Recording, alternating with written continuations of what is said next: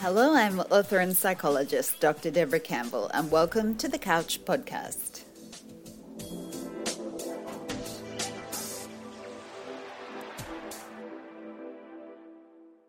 Each episode we talk about building self-knowledge, inner strength, and I'll answer questions too about dealing with all of life's challenges. And if you have a question you'd like to ask, you can email it to me via the link in the show notes. In this episode, developing your self-esteem and self-compassion, I'm going to show you some practical ways to strengthen your self-esteem and kindness to yourself every day. What I've become aware of in my own life is that learning to treat yourself well, particularly in the way you speak to yourself in your own head, isn't frivolous, it's not silly new age BS, although unfortunately it often comes across that way. It's actually a set of vital skills and understandings and a whole attitude to life that makes a world of difference to your mental health and well-being over the long term. In previous episodes of The Couch, I've talked about the 3 great loves of your life. Those 3 great loves are having some great mindful relationships, be it with other people, with animals, with your sense of the sacred, with any other beings in your life. Then there's being kind to yourself, having compassion for yourself in life, as well as being able to find your passions and your flow, your sense of those things you love most that you can completely immerse yourself in at times, lose yourself in, that can be so sustaining for energy, for joy, for happiness. That can be your work, or it can be other kinds of pursuits and pastimes. So today we're going to focus on those last 2. Being kind to yourself, looking after yourself well, and finding flow, finding those things that nourish you and energize you to strengthen your self-esteem and kindness to yourself. I get so many questions about how to build self-esteem, because feeling low about oneself is so common in our culture. So let's look at a good action plan, some steps that everyone can take. Number 1, always the first step is to be mindful, to develop your self-awareness so that you can hear those harsh thoughts or internal criticisms that you offer to yourself in your head, if that's how you roll on a regular basis. You've first of all got to become aware of it so that then you can change it if you want to. So get to know how you really speak to yourself in your own head. And you don't have to become a regular meditator to become more mindful, to become more self-aware, although it is a great way in to just take some time each day or whenever you can remember to sit quietly, even for a couple of minutes, and just watch the thoughts and feelings that occur to you as they rise and fall. Observing them without really trying to judge them as good or bad or anything. Just seeing them, just getting to know the voice of your mind. Often you'll hear things that are a bit mean, that are judgmental, that are harsh. Most of us have things we're not entirely proud of in our history and things we want to hide or may give ourselves a hard time about without even realising. But they're often quite shallow things in many cases, and they take on a lot of power and come to look really spooky to us, really haunting, because they sort of hide in the dark and we give them lots of energy of fear about them being revealed. But once we really kind of let them out there, you don't have to tell them to people, but kind of own it in yourself and say, you know what, am I that different from everybody else? Am I that shameful or that outstandingly bad? Usually the answer in most ways is no. We're all pretty much the same. And once you own that stuff, it can feel like it's not really worth worrying about, and certainly not worth recycling lousy thoughts, criticisms, judgments, and spending all that energy trying to hide, feeding fear of being revealed for something terrible, which is just not the truth. So let yourself become aware of your habitual thoughts and feelings about yourself and start to realize that whatever they are, thoughts aren't facts. Thoughts are not facts. Always remember, you can question and reinterpret the meanings you make out of old stories about your life and yourself. You can question limiting beliefs you come across, and you can find new meanings by looking at the strengths or the things you had to overcome in the mistakes you made and the struggles you've had. And it'll help you to be kinder to yourself if you start to celebrate those strengths you identify. So that's the second thing. From becoming more aware and perhaps easing up on the negatives, you can start to celebrate the strengths and the good stuff that has happened or is happening in your life.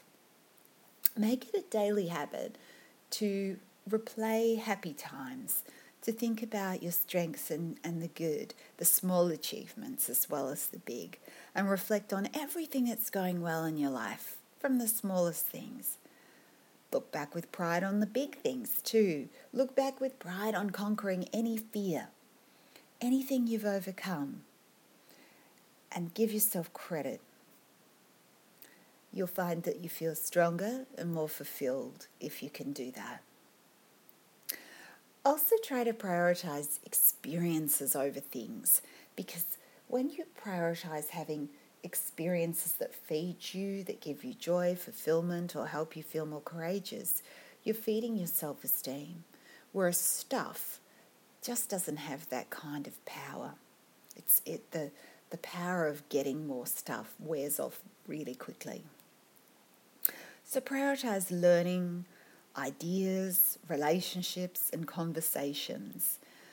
The pleasure of stuff is short-lived, but experiences create memories that can give you a lot more lasting pleasure.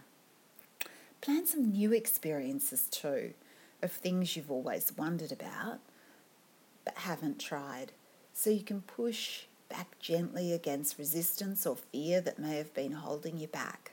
Because there's nothing like a little push against your fears to help you feel more proud of yourself. Work consistently towards what you want.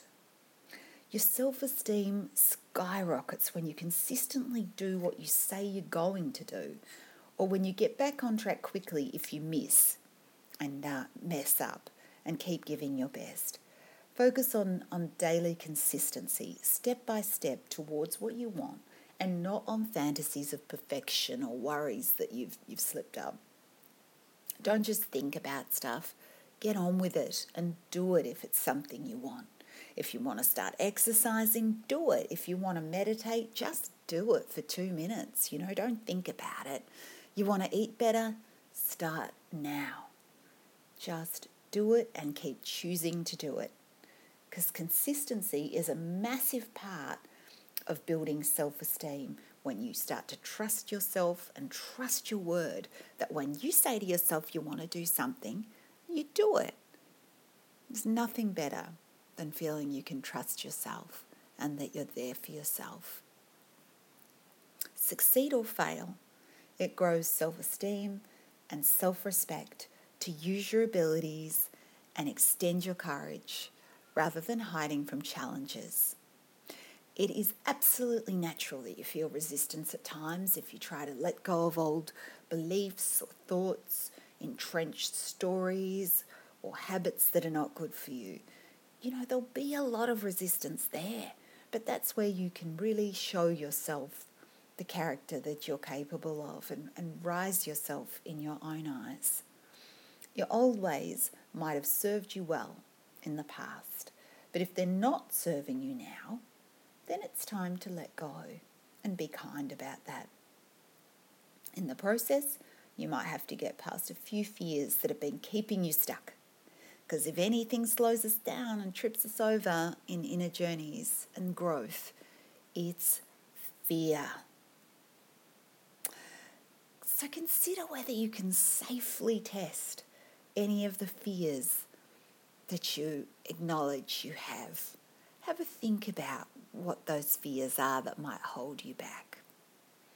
Can you test any of them? Can you gently push against their boundaries and extend yourself?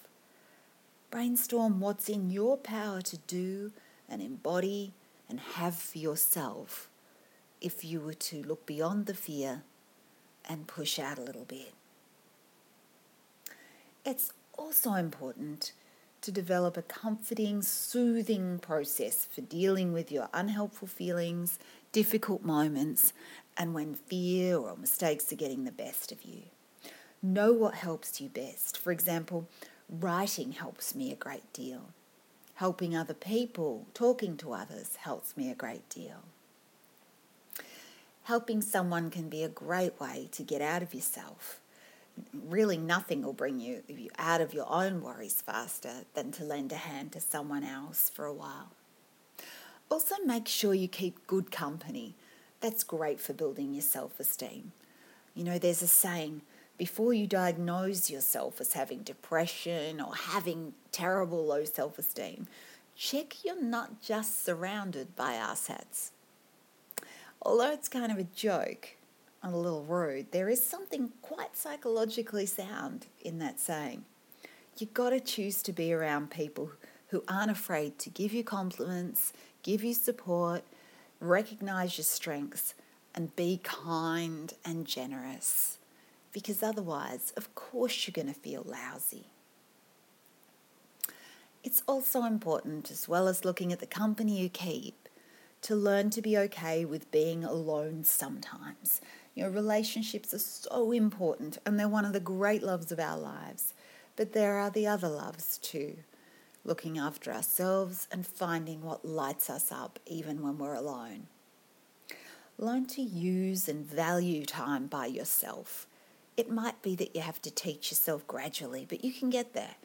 Find your flow by trying things and wondering about where you lose yourself and enjoy being absorbed completely. Follow the joy of your interests and passions until you find places where you feel full and enriched and happy in your own company.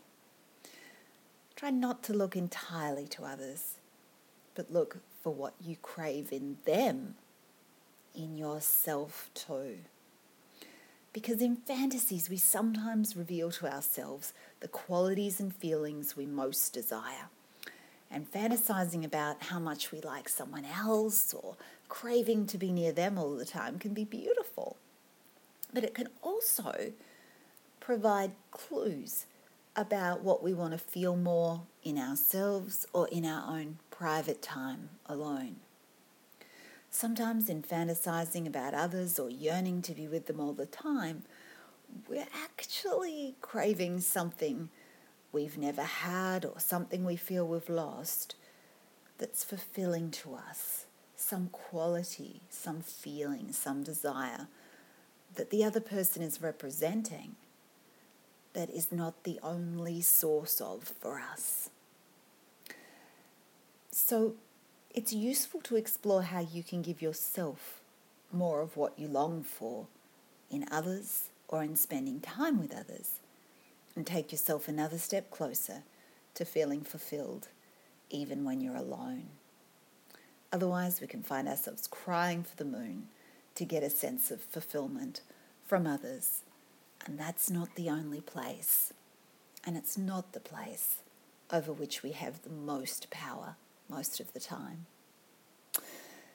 If you'd like to read more about this stuff, more about the 3 great loves of our lives, and more about my journey and how that can be a tool and a guide in your own, I recommend taking a look at my book Lovelands.